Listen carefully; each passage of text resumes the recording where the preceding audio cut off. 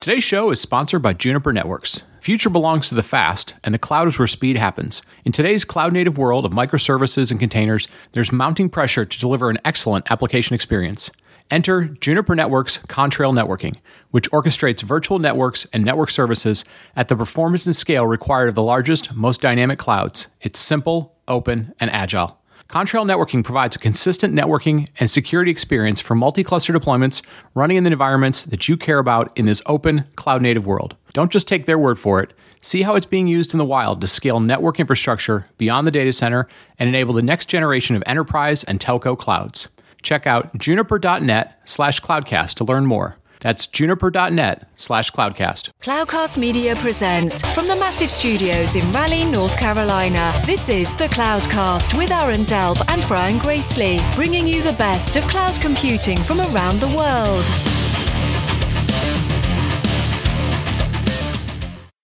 Good morning, good evening, wherever you are, and welcome back to the Cloudcast. We are coming to you live from the massive Cloudcast studios here in Raleigh, North Carolina. Another Sunday perspective show, and hope everybody's doing well. You may be listening to this right after the holidays, or you may be listening to this, somewhere between November and December. But anyways, I hope you're doing well. Hope you get a chance to spend a little bit of time with some friends and family if you are around a holiday season, depending on what part of the world you're in. This week we're going to do there's a thing if you ever watched the show Seinfeld. Seinfeld was a sitcom for those of you that are younger. For those of you that are older, sitcom Seinfeld. But there was a sitcom TV show for those of you that remember TV shows. A number of years ago, it probably ended about 10 years ago, but it had a Christmas episode, or sort of a near Christmas episode.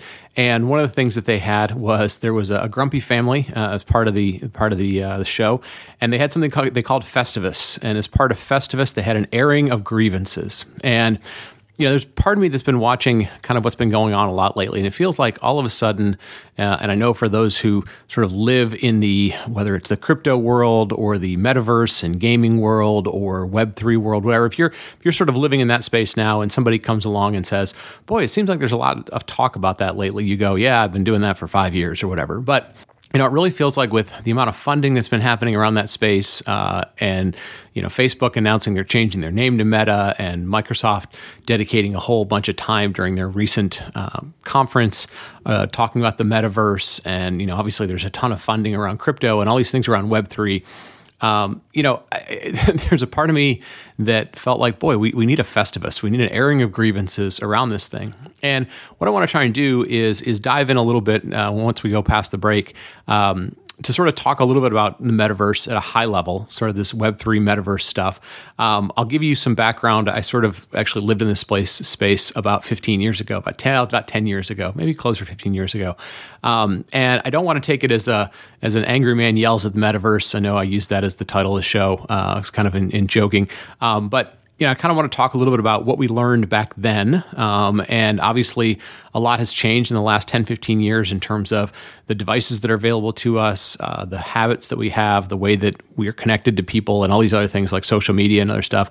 And I thought it was sort of interesting to sort of dive into, where are we in this thing that's going to be talked about as the Metaverse? Where does it tie into Web3? Where does it tie into other types of technologies that people are talking about as the next generation internet?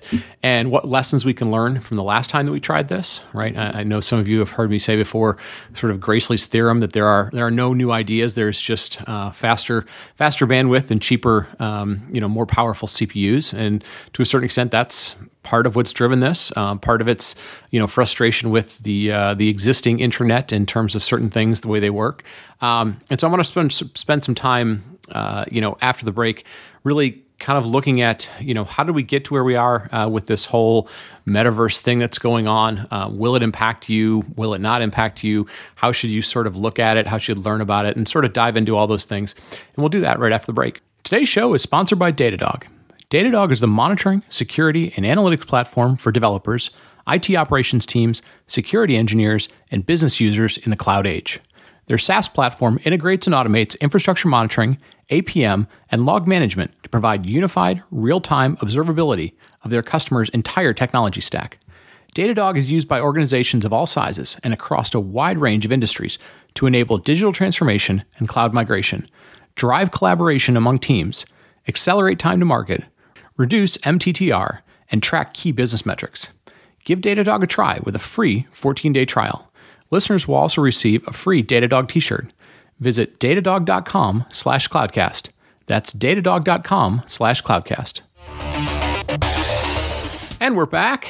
And, as I mentioned at the top of the show, we're going to kind of blur together. I guess we're going to talk about this concept of metaverse. We're going to kind of blur it together with the other kind of big things that are mentioned in this. It's weird. There's a lot of talk these days about what the next generation of the internet is going to look like, and there's sort of this taxonomy of it, and it's a bunch of words that all get thrown together. Sometimes they're individual, but a lot of times they're kind of mashed together, and they sort of fall into this category of what people call Web 3.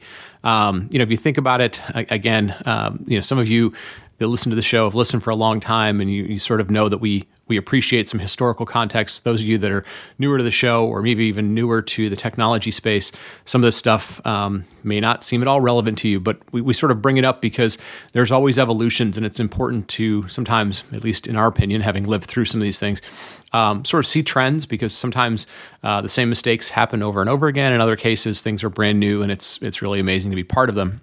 So if we think about sort of the hierarchy of things, Web 1 was all about taking a lot of information and putting it online to be reachable by anybody in the world that had a web browser, right? So, everything from kind of all the world's information, kind of the Google approach to things, to, books and magazines and newspapers and, eventually video and people being able to do blogs and all sorts of things was really sort of Web 1.0. It was all about information being readily available on your computer.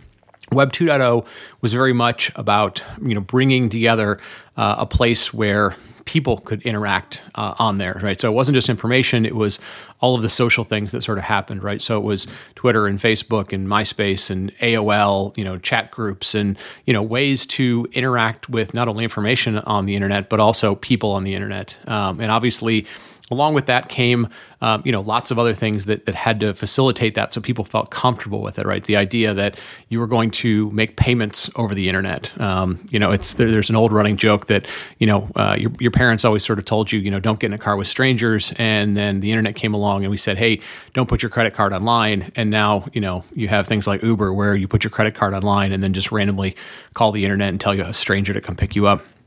A lot of those evolutions as to how do we got to a place where people felt comfortable using these technologies and they found value in them. A lot of that happened in the sort of Web 2.0 era, and we still haven't got a lot of things right. There's still a lot of concerns about privacy. There's still a lot of problems in terms of storing data and what people, what companies do with data, and how you identify yourself and all sorts of things like that. But that's sort of that evolution. And the third evolution, at least that's beginning to sort of emerge, and we'll see if this is how it actually emerges, is this thing they call Web 3.0. And Web 3.0 is really kind of, like most things in tech, they aren't necessarily brand new ideas. They're evolutions of things. And sometimes they're evolutions of things that failed 10, 15, 20 years ago, right? And I bring that up, and I'll talk about my sort of journey down this path a little bit later in the show. But Web3 really, you'll hear a number of things talked about, right?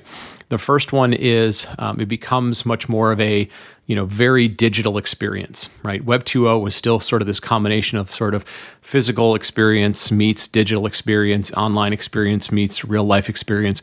Web 3.0 is really intended to sort of be this very, very immersive, digital experience, right? And for a lot of people, the way that may have gotten started was a gaming environment, some sort of immersive gaming environment, a Roblox, a Fortnite, something along those lines. Whatever sort of online world you have, it may have been just the way that you do things with AR or VR, with like VR goggles or something along those lines. So something in which you're like, hey, I'm living in a digital world, and living might be a temporary thing, might be a longer term thing, whatever it might be. The second piece of it really ends up being around sort of the next generation of social, what's on there. Like what we've sort of have social networks. They feel very sort of tech space, what does the things that we've learned, or good or bad, mean in terms of bringing social group interactions, community, finding other people into these sort of immersive worlds, right? So sort of bringing social into these immersive worlds. They tend to call the immersive worlds Metaverse, although in many cases they're just immersive worlds around gaming and so forth. And then the third piece that really gets a lot of attention and is really kind of confusing to people is the idea of how do we have transactional things happen in these worlds? And this is really where, you have some things that tend to fall into what we call crypto. And crypto by itself could be, cryptocurrencies, right? All the buzz and the hype around Ethereum and blockchain and, Bitcoin and all that kind of stuff. But it could also be, look, in any world that we live in, there are going to be some sort of transactions that happen, whether you are buying digital goods, an avatar, clothing, whatever it might be, points or powers or something like that. But it's also, looking at how can we, if those transactions are an embedded part of what we do, and this digital world may not necessarily require all the limitations or all the restrictions or maybe even all the laws that we were bound to in kind of the physical world that we brought with Web 1.0 and 1.2.0, do we have the opportunity to rethink what those transactions look like, who's involved with those transactions? And this is where you see, kind of this intersection of, crypto, this thing where crypto is this decentralized way of transacting things. There's also some sort of, I'll call it monetary, but whatever value creation thing. And then how do we represent that? How do we make those transactions? How do we get the actual quote unquote money or coins or whatever it might be? So that's sort of the third piece of this is that crypto piece in terms of how will we do these transactions and interactions and stuff that have to create some sort of value, represent the value, store the value, all those sort of things. So what I kind of want to focus mostly on today is sort of the metaverse piece of it. And the reason I want to do that is because, at least in my experience, if I go back, I'm going to go back 15 years, back to 2006-ish timeframe, 2005, 2006-ish timeframe, actually going all the way up to like 7, 8, and 9 and so forth. We, the collective we, the internet, tried to do this. And there was a lot of buzz around something called Second Life. And Second Life was this idea of a metaverse. It was a virtual world. You logged in with your computer. This was pre-VR goggles and just at the very, very beginning of mobile. So mobile wasn't really capable of being a part of this, right? There wasn't enough bandwidth. There wasn't enough CPU in mobile, but gaming consoles and so forth. And we tried to represent worlds that didn't necessarily have to be exactly like the physical world. They could be in some cases. You could create completely different representations of what a universe or a metaverse looked like at that time. And it was really interesting to sort of watch the interaction that human people had with this digital reality. So, just to put it in context, we've been trying to do this metaverse thing. We, the collective internet, have been trying to do this for, at least 15 plus years because the technology just began around that time. And I'm going to kind of come back to that and some of the things that happened there. But, I wanted to kind of establish what was 1.0, 2.0, 3.0, why are these things happening? We always start these new trends with this idea of everything's a green field. And so what you're going to hear a lot of in this sort of talk around Metaverse and Web3 is the early discussion is going to be, this is a thing for the youth. This is a thing being driven by young people, right? Sort of the Gen Z sort of thing, right? The millennials, the olds in this space. Those of you that are even older than millennial, you're the really olds in this space. But it's going to be driven, at least initially, and again, this always happens in new trends and new breakthroughs, and whether or not this happens or not, by those who are very native to this new space and don't have an identity, don't have a restriction, don't have an obligation to the thing that came before them, right? So hence, you're going to hear a lot of people talk about, well, this is really going to be initially a thing for young people. And a lot of that makes sense because if you think about, any average teenager these days, their entire world has been mobile friendly. They've always been connected. They may or may not have been identity driven, right? Like their representation may not have always been John Doe or Jane Smith or whatever. It may have been an avatar. They're used to lots of communication going on, and they're used to this idea that their identity online is as important, if not more important, than maybe sometimes their identity, their personality in real life. And you can argue whether that's a good thing or a bad thing. But the byproduct of that is they're very used to this idea of, I go into some other space that's entirely digital on the web. It could be, again, a Roblox, a Fortnite. It could be Snapchat. It could be whatever. Instagram stories, blah, blah, blah. And, they're used to transactions within that world. They're used to, buying goods, if you will, or representations of goods with currencies that are embedded in that world, right? So whether that's a cryptocurrency or just, Roblox bucks or whatever it might be. So, the initial people who are living in this world or kind of starting this thing maybe don't necessarily know any better, right? And we're very used to that sort of idea. It's the same sort of thing that happened with cloud computing, right? The initial sort of cloud computing users were oftentimes those startups who were like, look, I don't have an IT organization, right? Like we can't afford an IT organization. We can only afford to build the business, and the business is going to be all online. It's going to be in the cloud. So that analogy sort of works, right? We've seen that thing before. The second thing is we will begin to see people who go, okay, this is going to be a new paradigm shift, very likely. Whether or not it will be all-inclusive like previous versions of the internet or not, we'll see. And they will go, hey, I would like to make money on that, right? Sort of the adults in the room, if you will. And the adults in the room, it doesn't necessarily mean they have a better perspective. It just means their perspective is going to be, how do we monetize this? How do we make money on this? And so you're already going to begin to see kind of a subculture of people who will become consultants for these things and try and go, hey, we're going to make this for the internet, or we're going to help brands come into the metaverse. There's a very interesting Bloomberg podcast that's now out there that sort of talks about this. And the very first episode is a consultant talking about this stuff. And I'll kind of get into some of the red flags you can look for in these environments. The second thing I'll sort of point out in terms of this metaverse stuff is, as with all things on the internet, we tend to start off with these utopia sort of visions of, this stuff will be great for everybody. Everybody will have a chance to build it. And what that typically means, we're thinking, is that, hopefully there will be, one metaverse, right? So sort of like when we think about the internet, there's the internet. And when the internet first got started, or even, the cloud first got started, there was sort of one, and the standards could be built around that one. Now, the internet has mostly stayed as one internet. Granted, there are certain places in the world that have sort of the restricted versions of the internet, like China and others. But other things, like the cloud, has become a little more fragmented.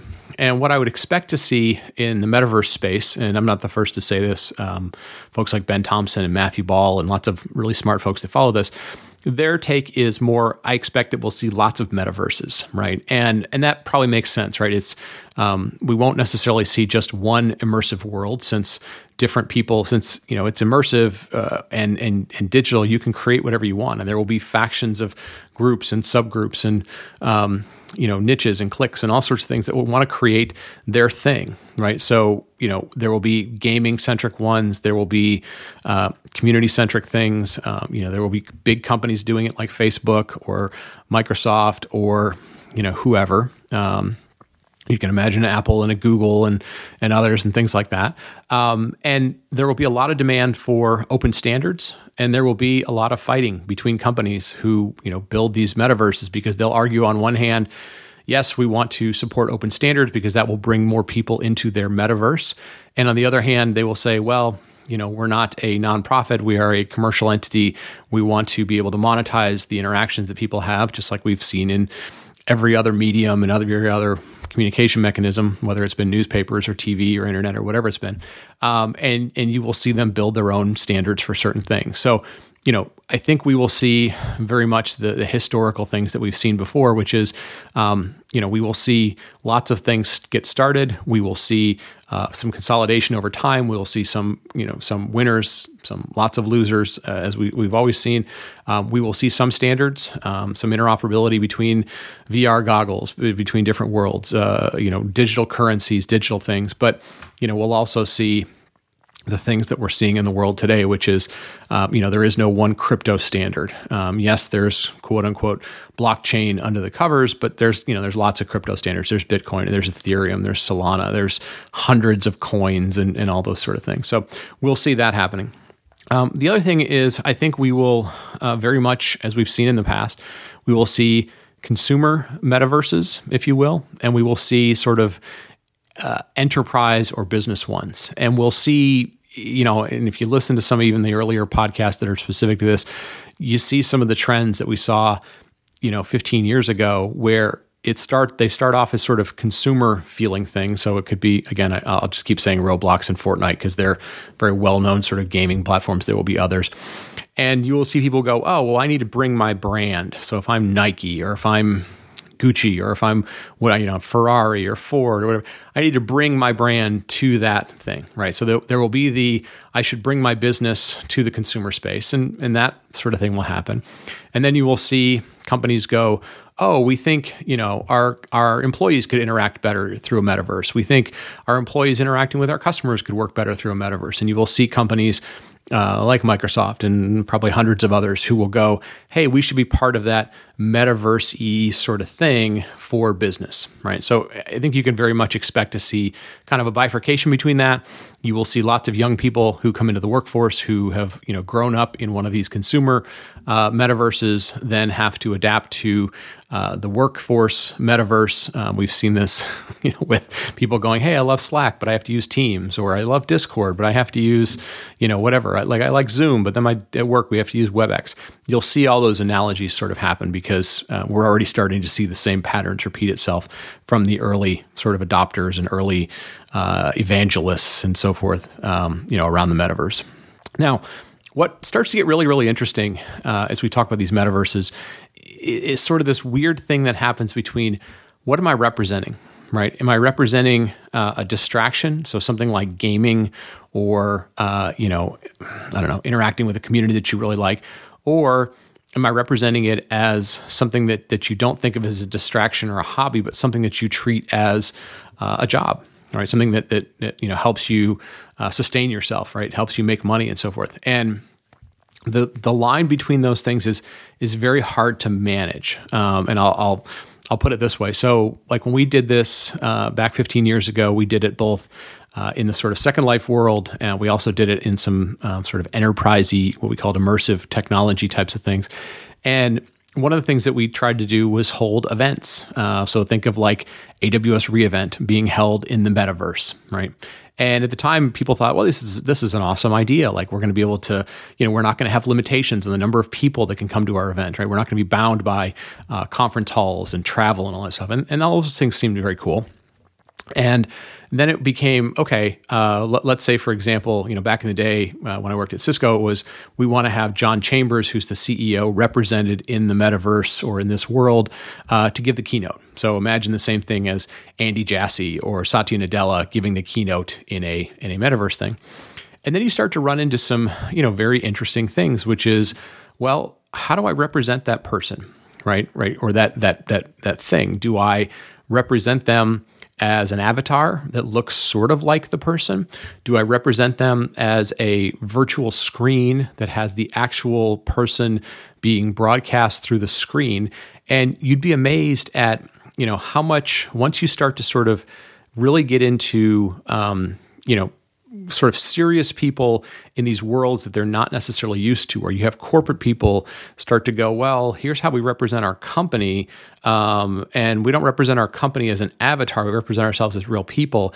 You really start to get into these very, psychological, human emotion things as to how do you represent these in a digital world. And this is where you start to run into some conflict. And this is where, I'll sort of point out, I expect that while people, kids, like I mentioned, love a Roblox or a Fortnite or whatever, because that's the only world they've lived in. They've never really had to represent themselves in any other way. When you start to bring in the olds, if you will, and the olds, for those of you, could be anywhere from 21 to 61 or whatever it is in between. That's where you start to get into these sort of psychological things, right? How do I represent a space where we're going to meet? Where do we represent data? How do we do that, right?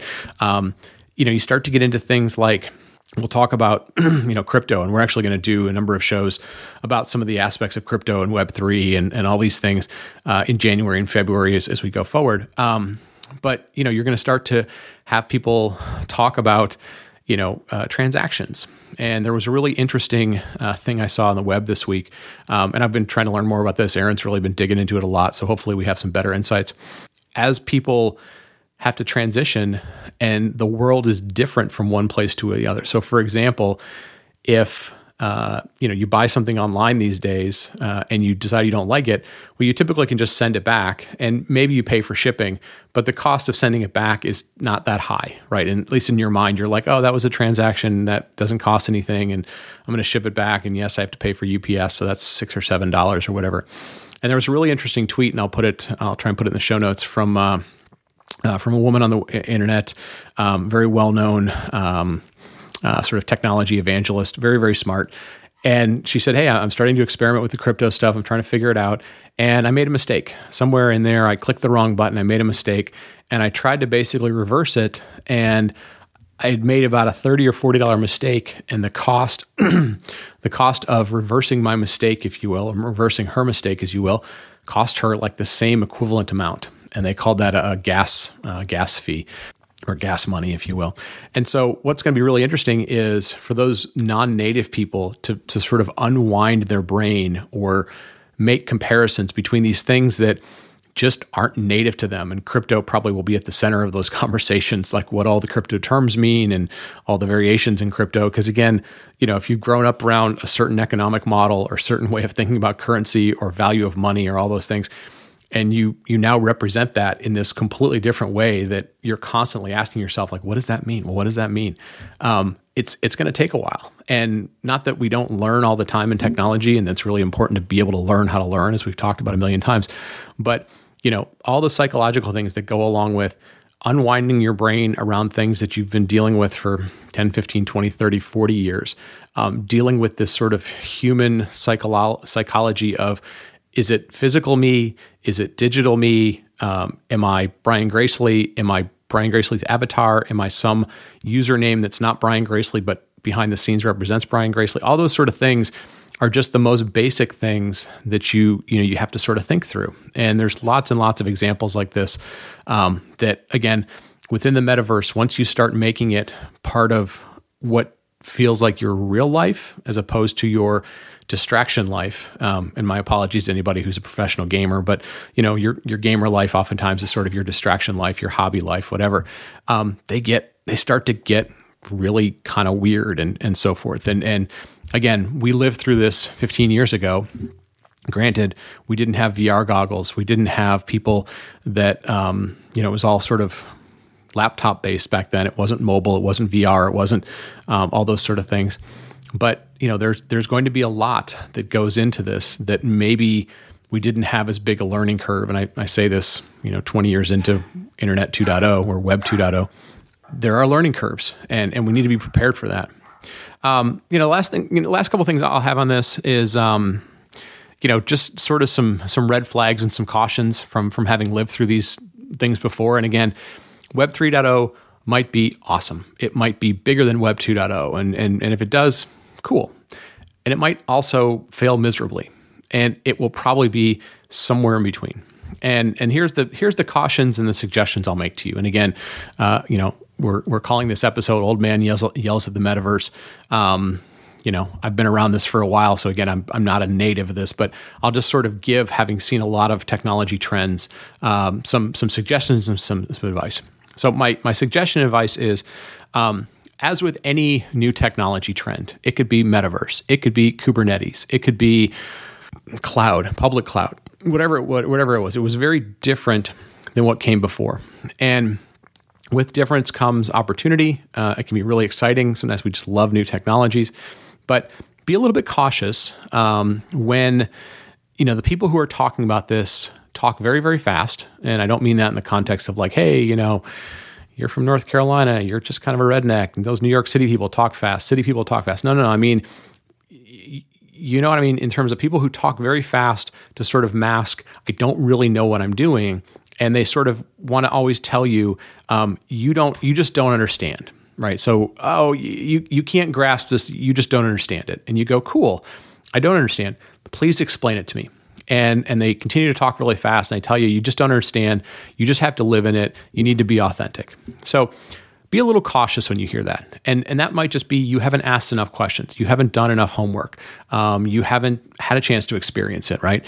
But it can also mean the same folks that are on the other end of that talking fast and telling you you don't understand it don't really understand it either. They're just sort of trying to be, take advantage of the newness of the situation. So be a little cautious of that. We've seen that in lots of things. Ultimately, these things tend to shake themselves out, but there's always some very, very early people who you go, I hear you talking. I hear you talking very loudly. I hear you talking very quickly, and you take up all the oxygen in the room, but you never answer my questions. And that might be perfectly fine because, sometimes things are so new and the context of the questions are rooted in the past, and sometimes that's hard to relate them to, and sometimes they're just, well, we don't know because we've never hit that situation before. We've never hit that limitation. We've never run into that scenario. So, but just be cautious, ask questions, build your own mental model of like, how do I figure this stuff out? Does it make sense for me?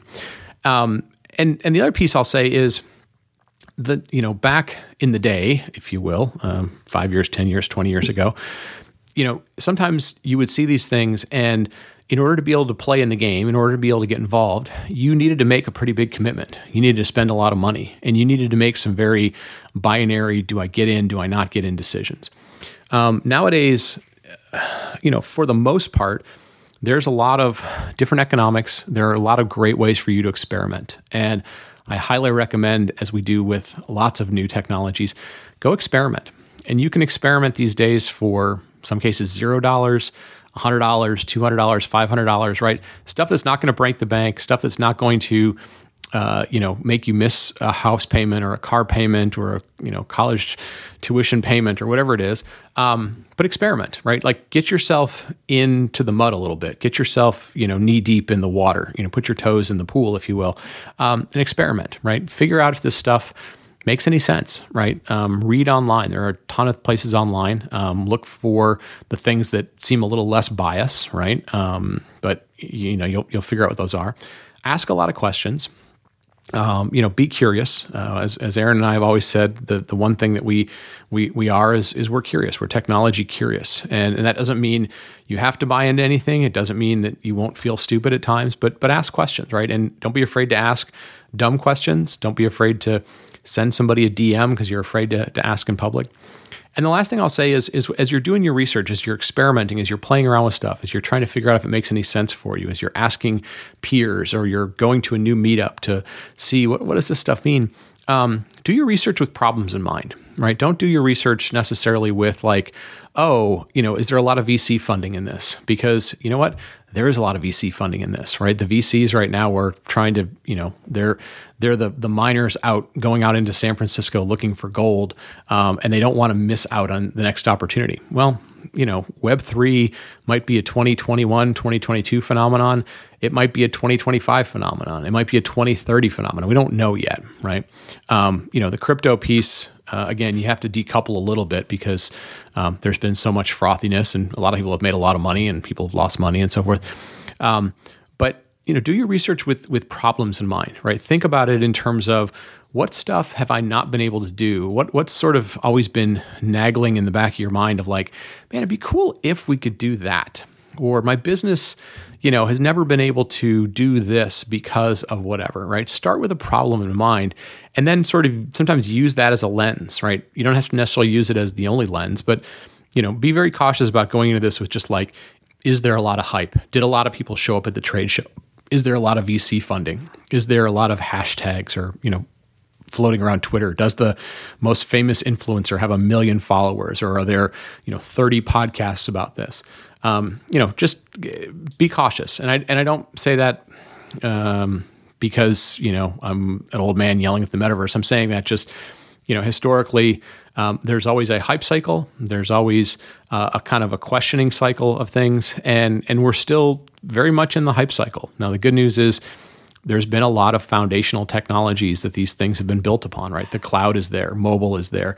AR and VR in terms of miniaturization of the devices that we use is there. Video is there. The ability to do mass customization for gaming and other things are there.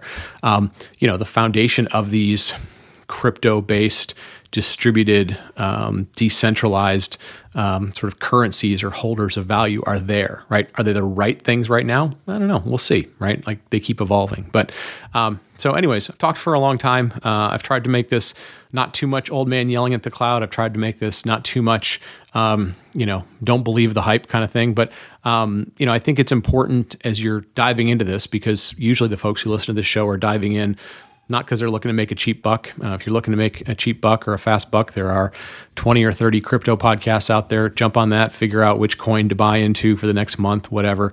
But they tend to turn into the show because they want to know, where should they go with their career? What should they try and do to improve their business? What should they do? What places should they spend their time to learn, because their time is valuable?